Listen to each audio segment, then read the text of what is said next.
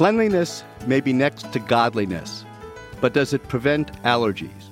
So I ask, should you let your child eat food that's hit the floor? You're listening to ReachMD XM 157, the channel for medical professionals. Welcome to the Clinicians Roundtable. I'm Dr. Bill Rutenberg, your host, and with me today is Dr. Dean Metcalf. Dr. Metcalf is the chief of the Laboratory of Allergic Diseases at the National Institute of Allergy and Infectious Diseases at the NIH in Bethesda, Maryland. He is past chairman of the American Board of Allergy and Immunology and past president of the American Academy of Allergy, Asthma, and Immunology. Dr. Metcalf is the author of over 450 scientific publications on mast cell biology, food allergy, mastocytosis, and asthma.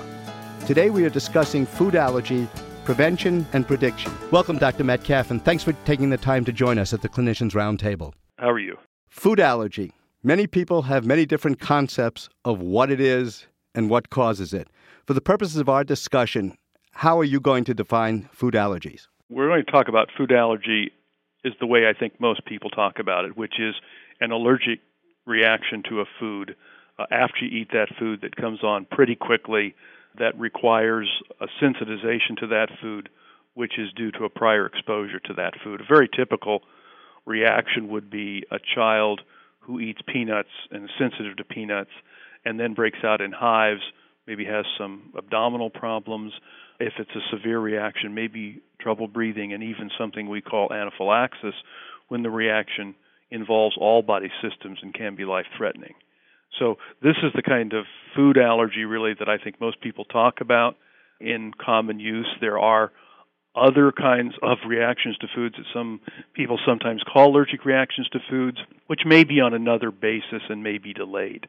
We're talking about food allergy, immediate reactions to something that you're allergic to. Now, other allergic responses, such as the delayed reaction in asthma, occur and are well known.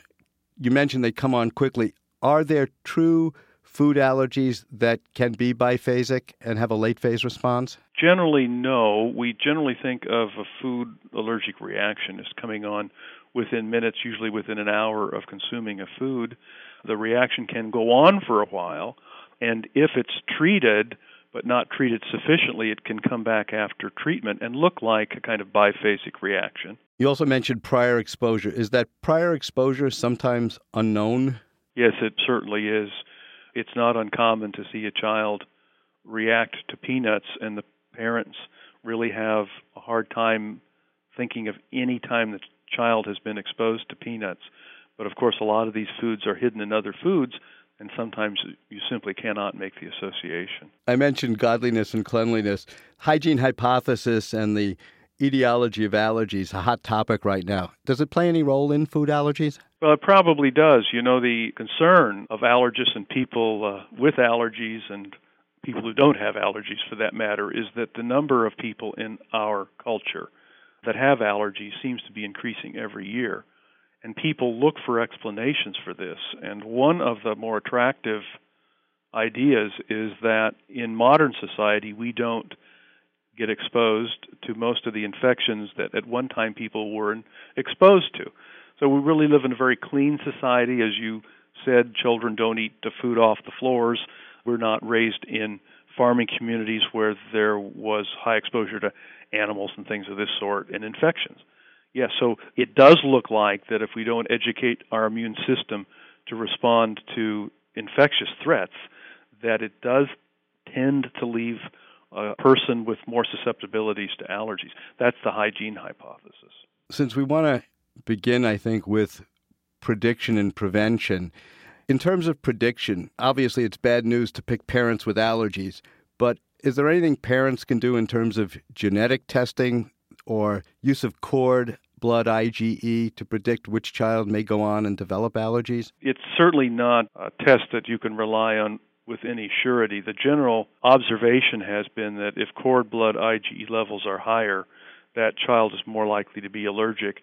But there's so many exceptions that any reliance on that test on a routine basis would simply be misleading for a lot of children. You mentioned that if one parent or both parents are allergic, the child has a progressive probability of becoming allergic themselves, and that actually is probably a better predictor. and if the child is born into a family with siblings who are allergic, that child is a higher chance to be allergic. It's really a genetic basis. There's not one trait or one gene that's responsible for allergies, but it's multiple genes.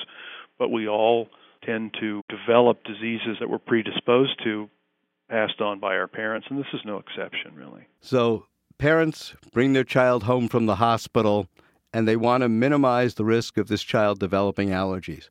What should they do? It's been observed that in high-risk families, that there's a great benefit to breastfeeding, for instance, at least for the first 3 months of life. Indeed, there's even some evidence that breastfeeding for the first 3 months of life may actually maybe slightly decrease the number of allergies or allergic diseases that child gets later in life. But certainly in a high-risk family, breastfeeding is really to be encouraged, and then a slow introduction of solid foods with the less allergic to the more allergic foods under the guidance of a pediatrician. The concern of parents often goes beyond that into some areas where the data is not supportive of what parents may or may not choose to do. For instance, in a highly allergic family, the mother may be advised by some physicians to actually avoid foods that have a high potential of inducing allergies, such as peanuts and milk. But there really is no good evidence that a pregnant woman should avoid these substances before the baby is born. Then the question is whether or not a mother who's breastfeeding a child should avoid highly allergenic materials. And there is some evidence, for instance, in a highly allergenic family, that it might be better if the mother did not eat peanuts, because small amounts of peanuts could be excreted in breast milk and sensitize the child.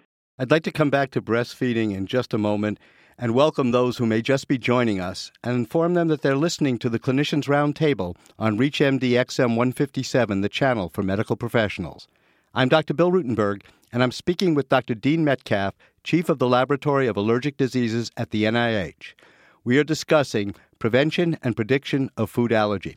You're speaking about breast milk and what mothers should do in terms of dietary modifications. Please continue. So going back to breastfeeding, the question is, should the mother avoid certain foods that have been associated with a higher number of allergies in children, such as cow's milk and peanut, for instance? And the evidence here is not convincing. In some situations in high allergy risk families, yes, that should probably be done. But as a general recommendation, no, the evidence is just simply not convincing. And in fact, there is a growing body of evidence that if a child is exposed early to small amounts of food in various situations, including breast milk, that there is a chance that the child will actually become tolerant to that food. And there are clinical studies now that are trying to look at whether or not you can actually decrease the number of children, for example, that have peanut allergy by an earlier exposure to peanuts. Is that the Israeli study? That's the Israeli study, and it's based on an observation that in cultures where children are exposed to peanuts earlier in life actually do not have an increased incidence of peanut sensitivity compared to the United States, where in general probably children do not get exposed to things like peanuts as early. But there are some constancies in the recommendations you can make, and one of them is that whenever possible, breastfeeding for the first 3 months of life is desirable. Now, the American Academy of Pediatrics says 1 year or longer. Do you think they're going to be changing their recommendations, or how strong is the data? No, but I'm specifically talking about the evidence of changing the allergies that the child has. There are other reasons for breastfeeding, and we're just strictly talking about allergies. There are a lot of other beneficial effects of breast milk in a child. What I'm really talking about is if you breastfeed for the first 3 months of life, that it does seem to decrease the allergies that a child has later or the allergic diseases for a while that the child may experience.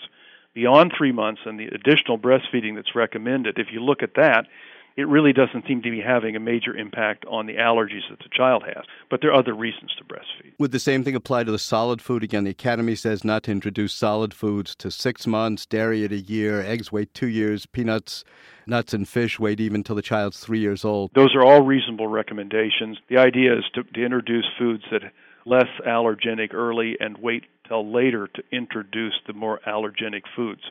But as I've pointed out, the evidence that this is beneficial is more anecdotal than based on reality. Is there any difference in the frequency or incidence of allergies in children that are stay-at-home children versus children in daycare where they may be exposed to more infections?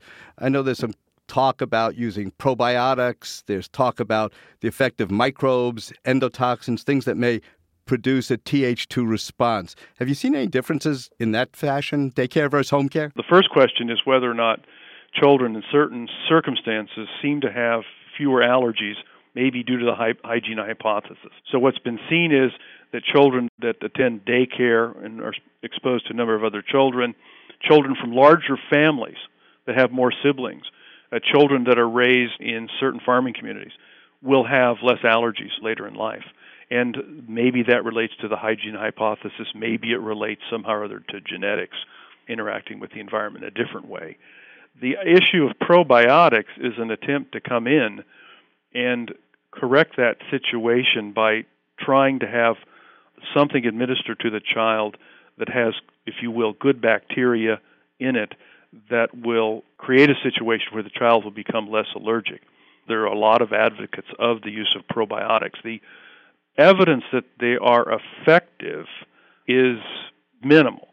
Some studies have shown that they're effective. Others have shown that they're not. In the end, this is a decision really that parents have to make with their pediatrician.